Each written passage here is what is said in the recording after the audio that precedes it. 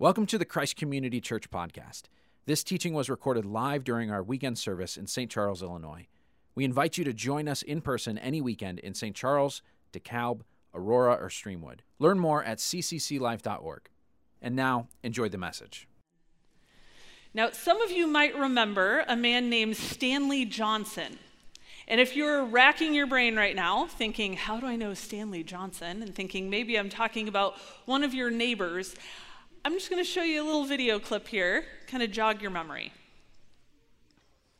I'm Stanley Johnson. I've got a great family. I've got a 4-bedroom house in a great community. Like my car? It's new. I even belong to the local golf club. How do I do it? I'm in debt up to my eyeballs. I can barely pay my finance charges. Somebody help me. Need a smart way to consolidate your debt? At LendingTree.com, banks compete, and you choose the loan that's right for you. When banks compete, you win at LendingTree.com. Now, I saw that commercial, and I thought Stanley Johnson might be from Geneva, right?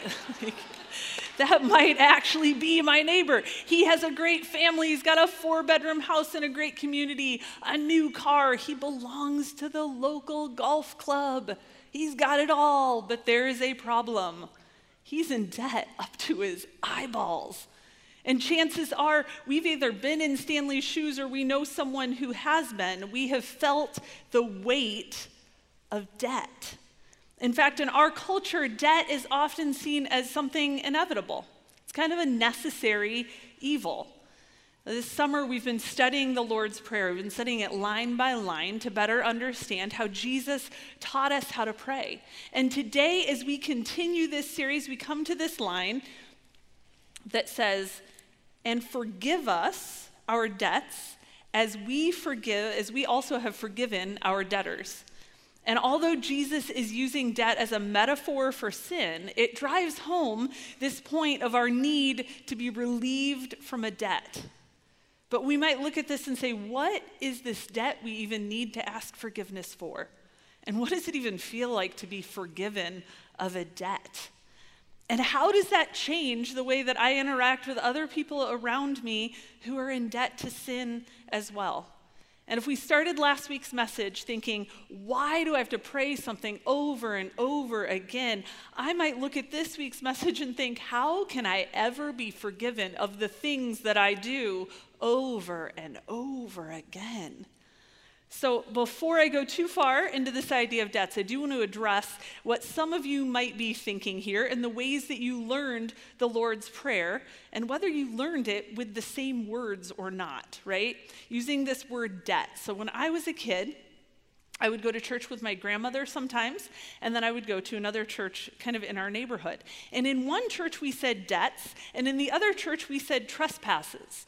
So I learned at a really young age that I could either hold my breath during that word, or I could just mutter something incomprehensible and kind of make it work. And I always wondered why these two churches said something different. Well, we have a man named William Tyndale to thank for this. Tyndale was a great English reformer who first translated the Bible into English from the Hebrew and Greek texts. And even though both Greek and Latin New Testaments used words in Matthew 6:12 that were debt language, and earlier church fathers and translators used words that meant debt, in this verse, for some reason, Tyndale preferred the word trespasses, and it stuck. So that said, it doesn't hurt us to think of debt as both something that we are indebted to God because of sin, and also trespassing into territory that we really don't belong in. So last week, as Clayton addressed how God provides for our daily bread, we can all acknowledge that we have needs for tangible things, something physical or something tangible. But now as Jesus gives this example of asking for forgiveness, it may be for something that we don't even realize that we do. I recently heard a story about a woman named Rhonda. Rhonda was involved in a minor car accident. And as the police officer was about to let her go, they had cleaned up all of the scene of the accident. He's handing her back her driver's license, and he tells her, actually, you have a suspended license, and there is a warrant out for your arrest due to an unpaid debt that she was completely unaware of. So as she goes to get this cleared up, the debt turns out to be due to not canceling a recurring charge for a yoga class. And it had racked up over $1,000 in unpaid fees. And because of laws in the state of Maryland, there was a warrant out for her arrest that she was completely unaware of because of a yoga class. Now, when Jesus says, "Forgive us our debts," he's saying that we all have a debt to pay. And if you think about the ways that we end up in debt, maybe we borrow something, right? Or we receive something with an expectation of a return. Maybe we owe for damages to someone's property. Maybe we owe respect or a duty of some kind. If you borrowed your parents' car and you got in a car accident, I would hope you would feel responsible enough to make an offer to pay for it, to have a debt to them. And sin, then, is the actions and attitudes that damage the things that God made and that he owns and that he loves. Sin damages people. Sin damages relationships. It damages the world we live in. God has entrusted all of us with our life, with our world, with the relationships, with the people that he loves. And when we mess those up, we owe him for the damages. And based on those terms, I can see my indebtedness to God because of my sin. I can look at those things and think, sure, I can see a debt that I have, except for when I can't. Because I'm a pretty good person, right? I do good things. I teach kids.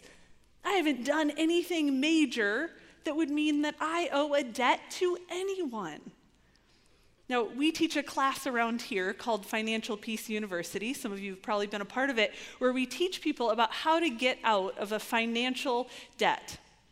And before we even begin to help someone, they have to realize and recognize that their debt is actually a problem. That being in debt to someone somehow restricts our freedom, and by recognizing our debt, we can begin to solve the problem. So before we go anywhere else, we have to recognize our debt. We have to recognize that we have a debt. Now, every week in Kids World, we give our elementary kids, our 1st through 5th graders, the opportunity to respond to what the Holy Spirit is doing and might be speaking to them. We call this our response time. We give them about 7 to 10 minutes, and we allow them to go to different response stations in the room. And one of those stations is labeled Confess. And the idea is that they would search their hearts and their minds and consider what sin might need to be confessed to God. And now, I want to give you some examples of some of the confessions that we've gotten in the past, because sometimes it's hard for kids to think of ways they might have sinned. But some of them that we have gotten have said, when I go to bed at night, I call my mom because then I don't have to go to sleep. True story. Remember, these are the kids, not me. I pick my nose and eat it. We get that one quite often, actually. Another frequent flyer confession. I don't brush my teeth. Parents, you got to check. Make sure they're actually brushing their teeth.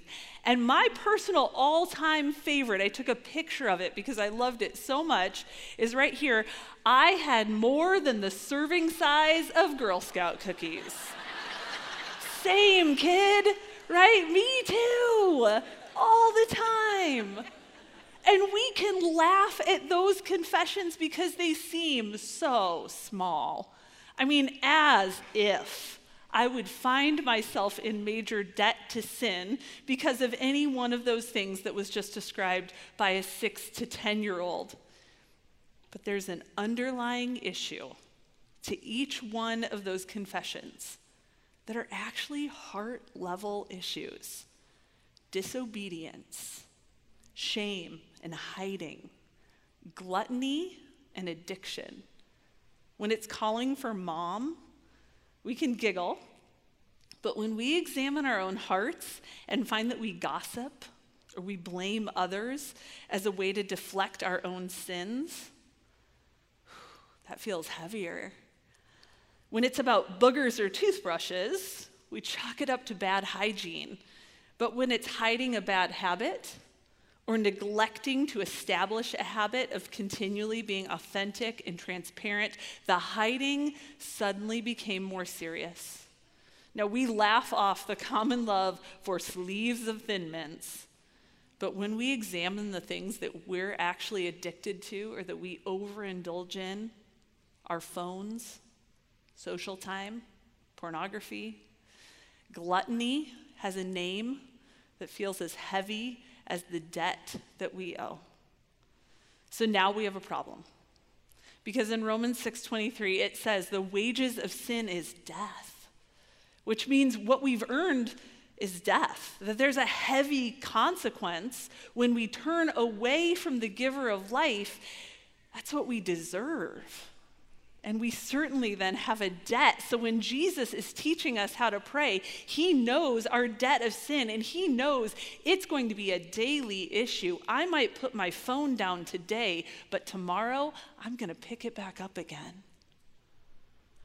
Once we recognize that we have this debt that we need to be forgiven of, we have a choice.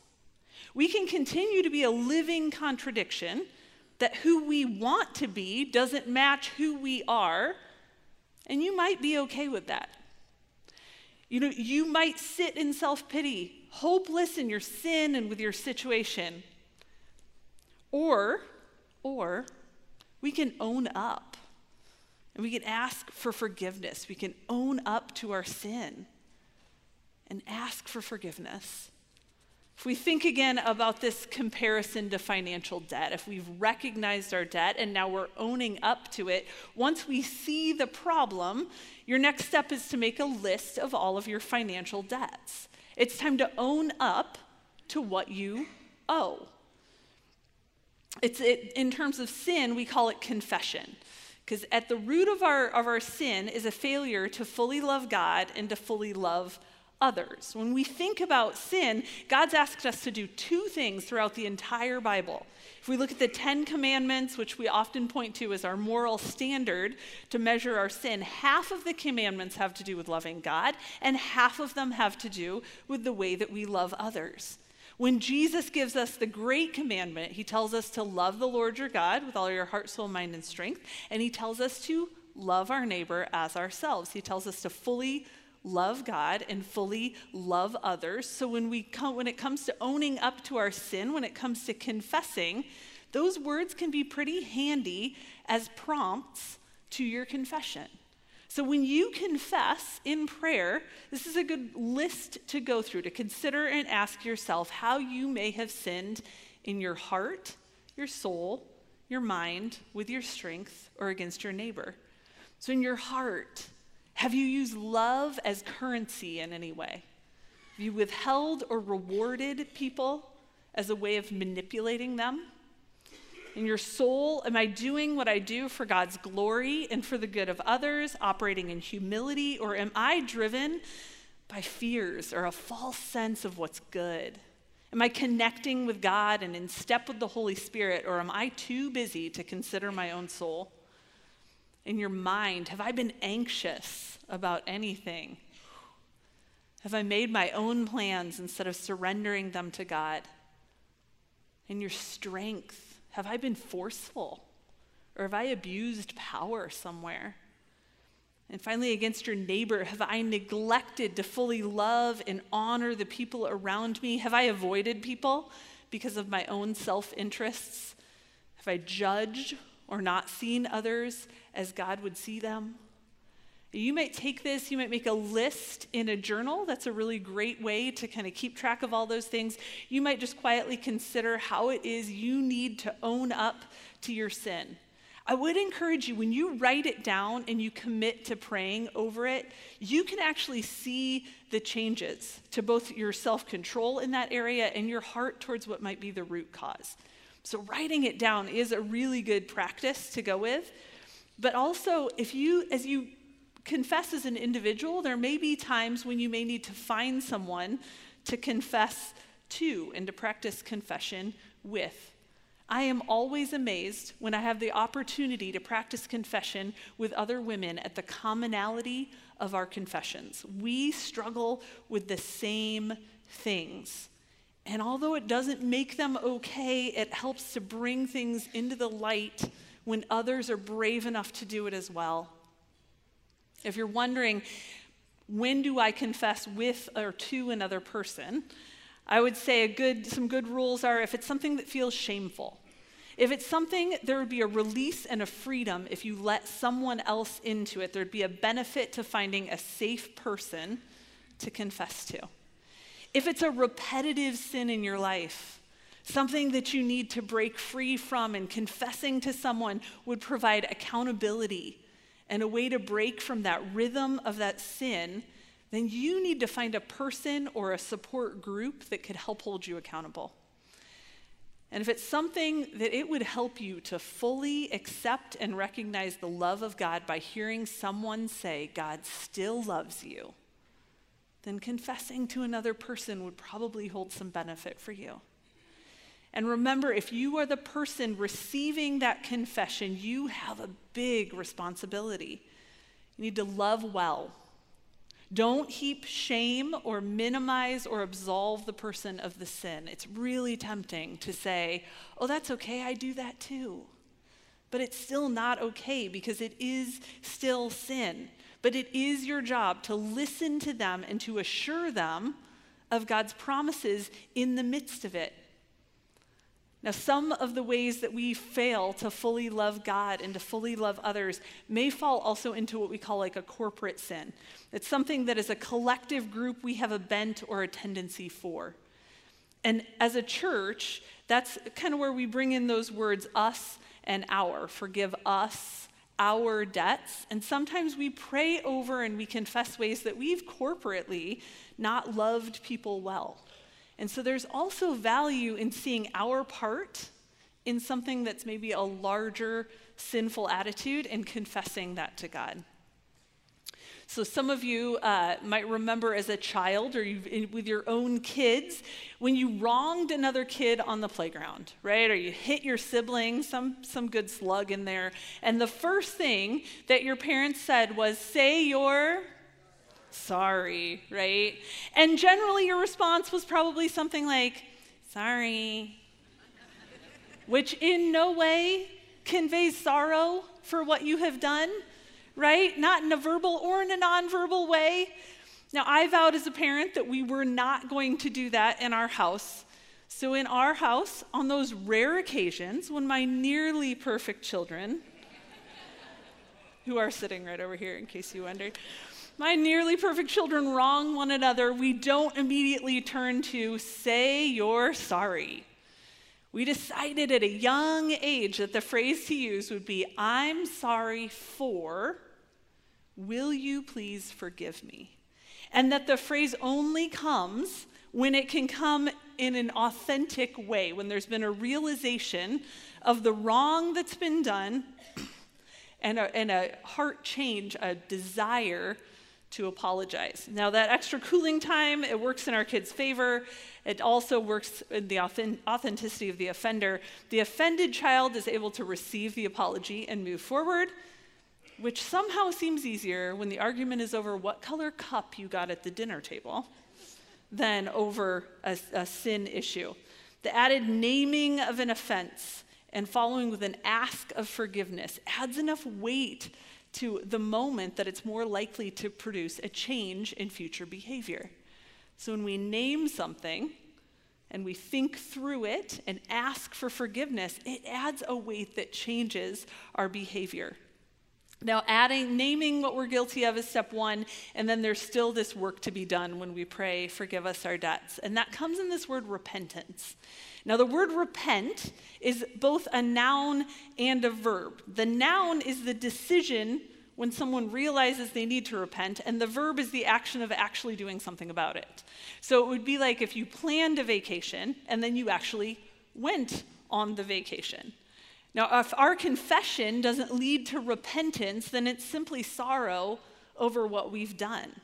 The word repent, it actually has an action of turning away from sin. And if sin is turning away from God, turning away from the giver of life, and not fully loving God and loving others, then to repent means I'm turning around and I'm facing him. One of the greatest repenters in the Bible was King David.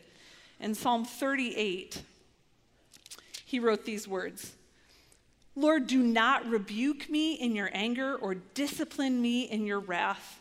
Your arrows have pierced me and your hand has come down on me because of your wrath. There is no health in my body. There is no soundness in my bones because of my sin. My guilt has overwhelmed me like a burden too heavy to bear." Those are strong words. Have you guys ever felt that way before? Ever been overwhelmed by guilt or shame for something that you've done? The debt can just feel overwhelming. But listen to how David then ends this psalm. He says, "Lord, I wait for you. You will answer, Lord my God. For I said, do not let them gloat or exalt themselves over me when my feet slip. For I am about to fall, and my pain is ever with me. I confess my iniquity. I'm troubled by my sin. Many have become my enemies without cause. Those who hate me without reason are numerous. Those who repay my good with evil lodge accusations against me, though I seek only to do what is good. Lord, do not forsake me. Do not be far from me, my God. Come quickly to help me, my Lord and my Savior." This is where the news gets really good. Because when we recognize and we take account of our debt and we own up to it with a godly sorrow, a realization that we have not fully loved God and others, and we make the decision to turn toward God, to repent of our sin, this is what changes everything. So when my son Micah was 3 years old, I found a little tuft of hair hidden under a hat in his bedroom one day. I recognized this as his own hair, and after a quick search of the house, I found Micah in hiding. He was afraid of the punishment he might receive for cutting his beautiful blonde hair.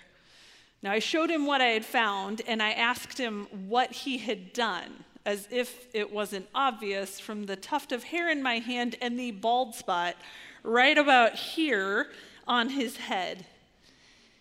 Now, he looked at me, took that little tuft of hair out of my hand, and he looked at me with these big wide eyes, and he thrust the little tuft of hair up towards me. And at that moment, as his parent, I had a choice. I could have continued to stand, holding my size and my authority over him, and told him how disappointed I was and what a bad kid he was for cutting his own hair when I'm certain I had told him not to do that. Or I could kneel down at his level and I could take that now useless tuft of hair and hold his hands and say, "We can fix this. We can fix this." It might mean you have to sit and get a haircut. And your hair, it won't look like it did before, but we can fix this. And I'm not as concerned about your hair as I am about the fact that you felt like you had to hide. Now, I do have to show you that since then, Micah has not cut his hair, nor has he ever let anyone else cut his hair.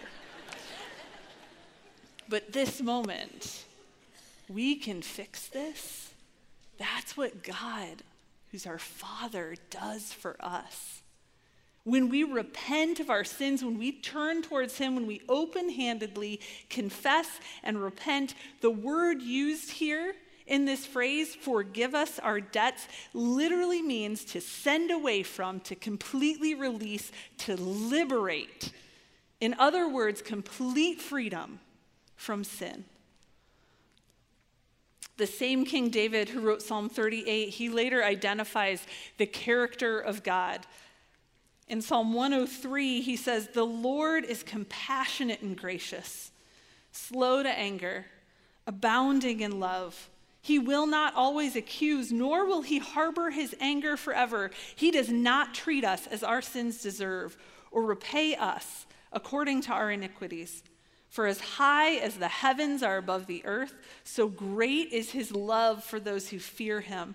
As far as the east is from the west, so far has he removed our transgressions from us. In his compassion and in his justice, God sent his son Jesus to pay this debt that we could not pay on our own. This is why we can pray, forgive us our debts. Because in his compassion and mercy and still within his justice, God gave us Jesus to be a sinless substitute, perfectly fully loving God and perfectly fully loving man who died on the cross to pay the debt that we cannot pay. He came down to us and he said, we can fix this. And if you are surrendered to Christ, you are united with him and with all he has done for us. The Bible says that we have been crucified with Christ, we have been buried with Christ, and raised with Christ. And if you are in Christ, this is now the defining truth of who you are. In Financial Peace, Dave Ramsey has coined a phrase. He says, you need to live like no one else so that later you can live like no one else. He says, once that you have paid off all of your debt, then you need to be generous.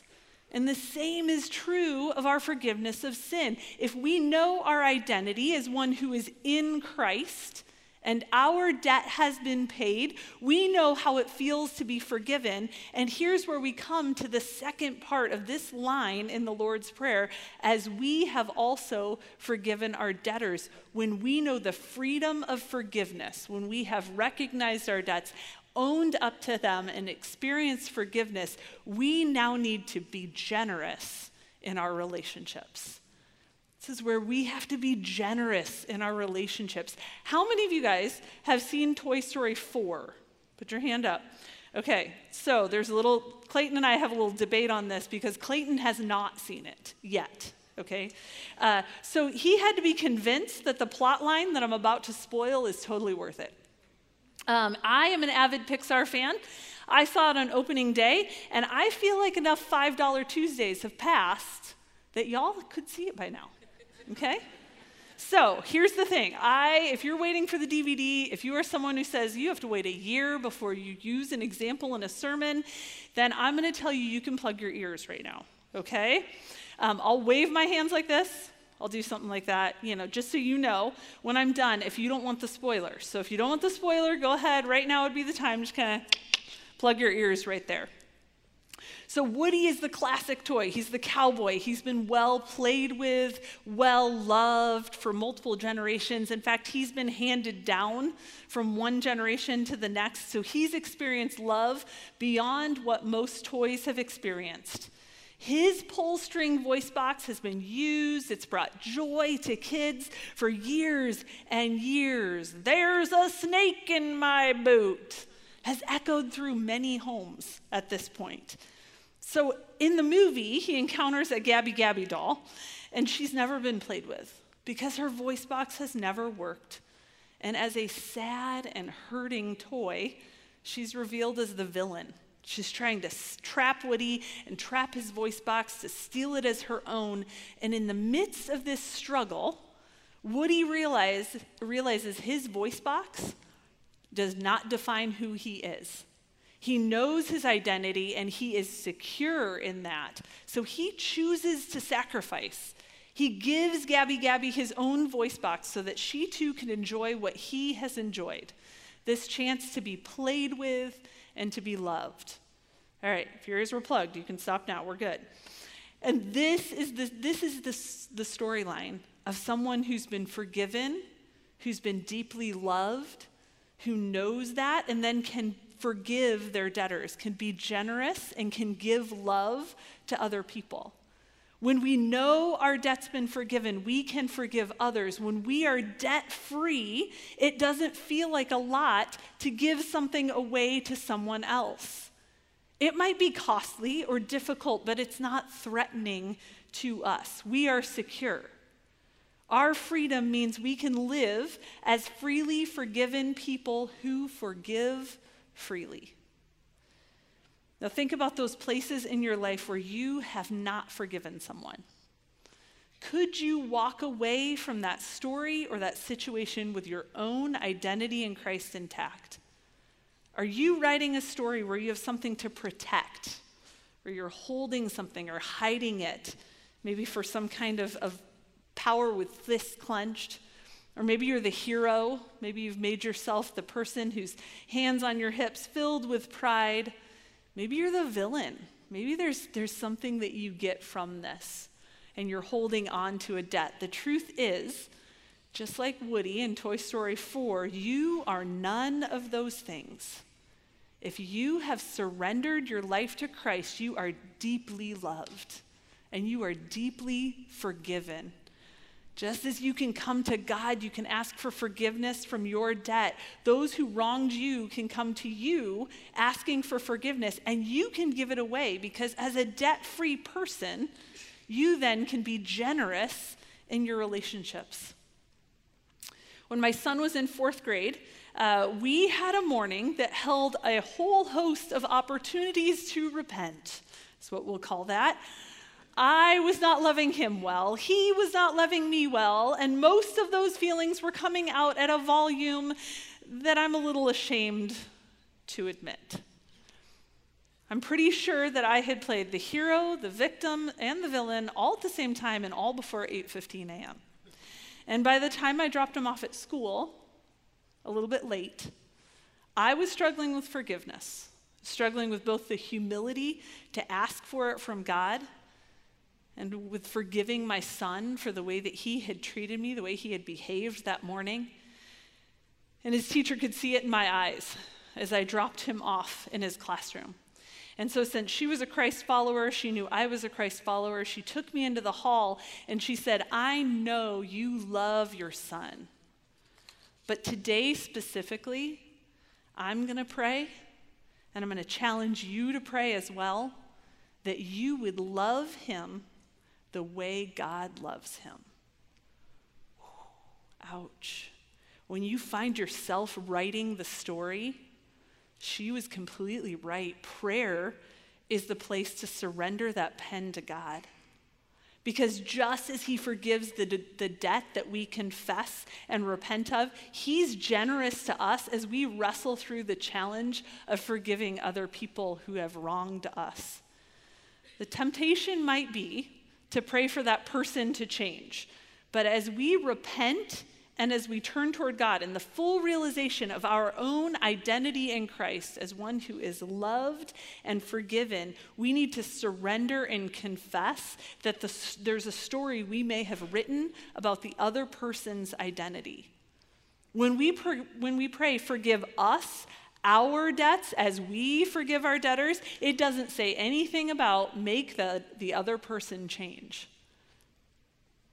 So start off by being very honest in your prayer with God about how you feel. You don't need to sugarcoat it, because just as your confession was truth-telling, you need to tell God about your hurt and your anger and your frustration. When you pray and ask for forgiveness from sins, your intimacy with God grows, and you can be confident that he loves you dearly.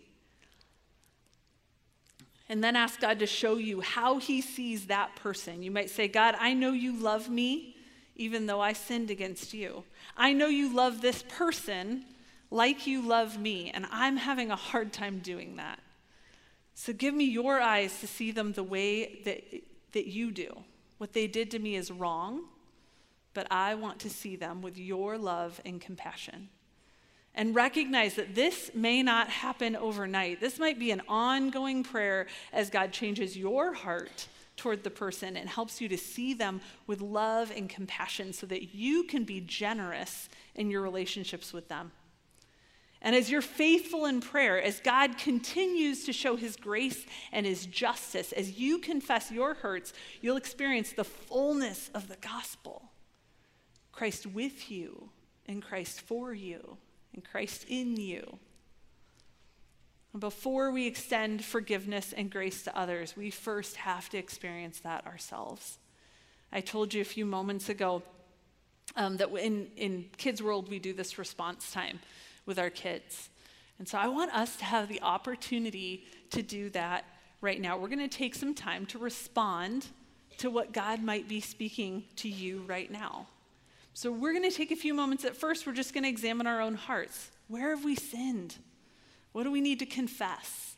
This is kind of like, it's like emptying your pockets before God, right? Pulling out all of the sins. And to take a posture of that, we're actually going to take our hands and hold them out palms down to start, as we take some time of confession. So we're going to take a moment between you and God to just examine and confess our sins.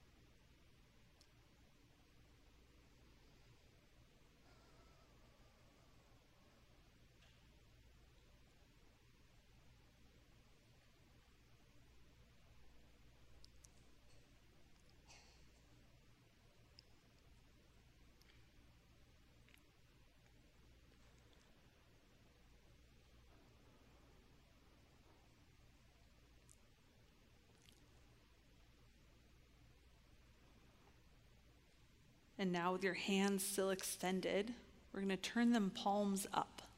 So we're actually repenting with our hands. We're literally turning them around, open-handed, vulnerable before God. And in these next few moments of quiet, I want you to receive the grace that God has for you. Consider what that means as you walk forward, as you leave this place, living in light of what Jesus has done and generously extending it to other people. Let's take a few moments and do that.